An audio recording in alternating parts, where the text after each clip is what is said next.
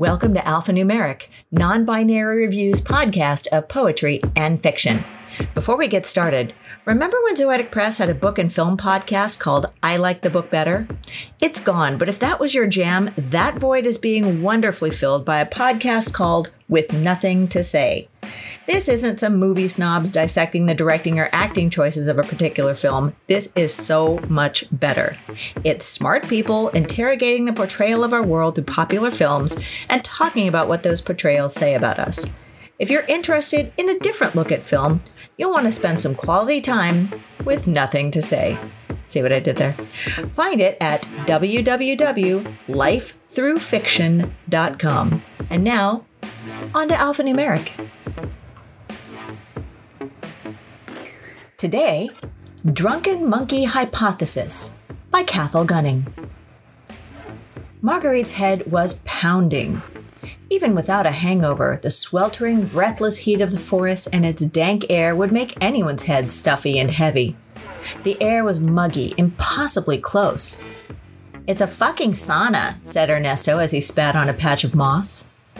The ground underfoot was a mess of overlapping branches, sweaty leaves, and gnarled vines. Trees towered on every side, the few gaps in the overhead leaf canopy growing smaller and rarer the further they ventured into the forest. The group consisted of Ernesto, Marguerite, Paul, Stavros, and Julianne, all researchers, now that the local guides had left them behind at the edge of the rainforest's thicket of dewy vegetation. "Maybe that's why the natives don't venture in here anymore," Julianne said. She smiled at Paul, who shoved another jagged branch aside and frowned. "The locals," he replied, "don't come in here for the same reason they don't want us growing in here. Some stupid superstitions." Ernesto nodded, hopping over a tangle of roots. Something scuttled from between them, darting from one side of the overgrowth to the other, never slow enough to be visible. Marguerite shuddered, cold sweat pooling on her bare neck. "The same reason they're striking in the plant," Ernesto added. "They think prohibition sullied the soul here, and they won't harvest crops from a forest that we've cursed, according to them." "I don't see why management doesn't just tell them that picking fruit is the only job going," Julianne said, shrugging. The tendril of a vine pushed past Marguerite's shoulder. She shivered, the leaves like little fingertips. "They did," Stavros yelled, indignant. "The company bribed them, threatened them, said they'd burn down their shithole villages if they didn't get with it. Idiots still haven't gotten the message." "So that's why we get the glamorous job of picking fruit," Paul said, "as our once-in-a-lifetime internship." "A bachelor's in genetic modification research well spent," said Julianne. A shadow skittered among the trees overhead, startling Marguerite. No one seemed to notice, or if they did, they didn't flinch, the party walking further into the dark center of the forest. "It's just a gene that stops the rotting fruit from producing ethanol," Ernesto said. "What exactly is it that makes these morons think that's an affront to the gods?" "I mean, it's an affront to the monkeys," Paul noted. The group didn't respond, but he continued unabated. "They used to wait until the marula crop was rotting and eat the overripe fruit to get drunk," Paul said in his smug, self-satisfied nature documentarian tone. "I'm sure the spider monkey population of this forest are more than heartbroken that we've stolen their annual piss up out from under them." "Drunk monkeys ought to thank us," Julianne said. "Maybe they'll evolve a bit quicker without the option of getting shit-faced." Marguerite felt something pelt her neck. A hard, small knot. She whipped around, but must have been too slow, searching the forest floors and surrounding trees, but seeing nothing. "Yeah, maybe the next generation of spider monkeys should get themselves a bachelor's in genetic modification research," Ernesto said. "So they could grow their own?" Stavros asked. "No," Ernesto replied, "so they won't be arrested for having a shit ton of ethanol at their disposal."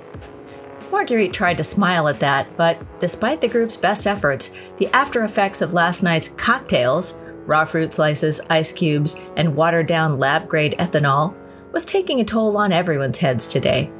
Another rock, or nut, or something hard and round pelted the back of her head. "What the fuck was that?" Paul barked, wincing as he slapped a hand to his neck. "Who threw something?" Marguerite opened her mouth to comment, but was hit with another hard blow to the temple, this one leaving a stinging welt. She heard a chittering rising around them, snuffling laughter that she recognized from somewhere. Nature documentaries. She stared up at the trees, following the rustling leaves in search of the things moving between the branches. The cacophony of shrieks came all at once, the noise surrounding the party. In Marguerite's hungover head, the chattering was louder than machine gun fire, a high-pitched caterwauling that called from one side of the forest to the other. A blur of limbs leapt from tree to tree over their heads, faster than anyone's eyes could follow. "Shh," said Paul, holding out a hand to silence the group. Something grabbed his hand, yanking his arm behind his back and dragging him to the dark forest floor. Stavros reached for his machete, a reflex, and found the empty holster on his sweating waist. Marguerite heard a hammer cock, the noise of a gun familiar only from movies. She turned slowly, staring at the spider monkey watching her from a nearby branch.